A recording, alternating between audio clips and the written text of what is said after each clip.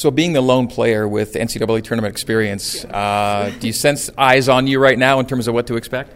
A little bit, because I know my team's really young right now, so like they don't know really. I know there's a lot of emotions going through them. They're just super pumped and excited, but I know that it's a whole different ballpark. Like you really got to be composed and stick together and listen to what the coaches have to say. Yeah. Beyond that, what else did you learn from that experience you had? I just think the biggest thing I took away from my freshman year was you have to play together, because with the NCAA, like all the lights and stuff are on you, and a lot of people tend to get more selfish. But when you play as a team, that's when like teams really, shine and outplay their opponents. Okay. BYU's never done better than a 7 seed, so getting a 7, your thoughts on that? I think that's super exciting. Like that's so good for us. No one expected us to get a 7 seed, so this is just so exciting. The fact you're playing a team that you're not going to see on a normal basis from the SEC, your reaction to getting Auburn in the first round?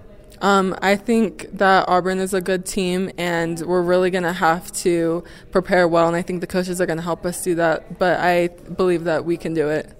So.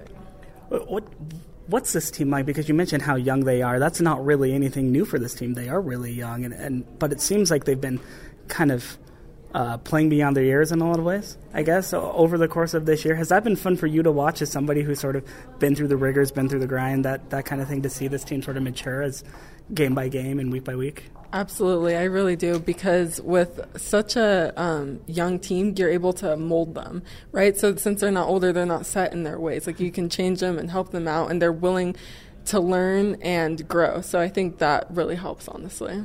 When did you first hear about the bracket kind of filtering out on social media this afternoon? So I was just finishing up with the shower, actually, and then I looked at my phone, and they're like, you guys need to get here immediately. I'm like, okay, gotta go. So, yeah, it was crazy. Did it bug you at all, or is the fact that you're in the most exciting thing? I think that's the most exciting part, no matter what. Like, we're super grateful that we get to go back to the NCAA tournament, so no matter what, we really appreciate it. Okay. You touched on this a little bit, but with the the bracket and the watch parties, and now more media coming in, and you're one of the last, the last 60 teams in the country playing and that sort of thing.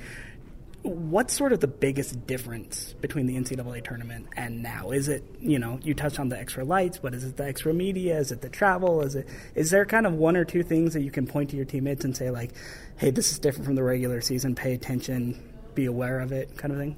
I think that that's a tricky question. I think that with these last 64 teams, they execute better offensively, and they're really good defensively. So I think that's probably the biggest difference from like the other teams that we play like in the regular season. How do you look at the opportunity of making some noise in this tournament? Just sticking together and playing our game, listening to our coaches, honestly.